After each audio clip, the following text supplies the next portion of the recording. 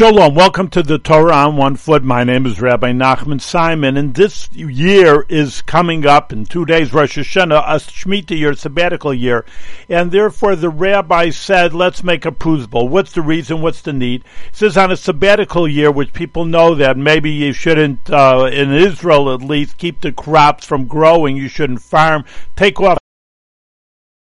and deal with spiritual things, but there's another mitzvah that people don't know about it, that all loans are abolished, and therefore if you have a loan out to somebody, you don't want to lose your money, so you're talking a few thousand years ago, he'll institute the idea of prusbul that you could give over not your debts, but the debts owed to you, to the Beis Din, to the court, and then you can collect it in the name of the court. So you say a few words, I'm giving over my debts to the court, to the Beis Din, right before Rosh Hashanah, which is tomorrow. You could do it today, and therefore you can collect all your debt. Thank you for listening to Torah on One Foot.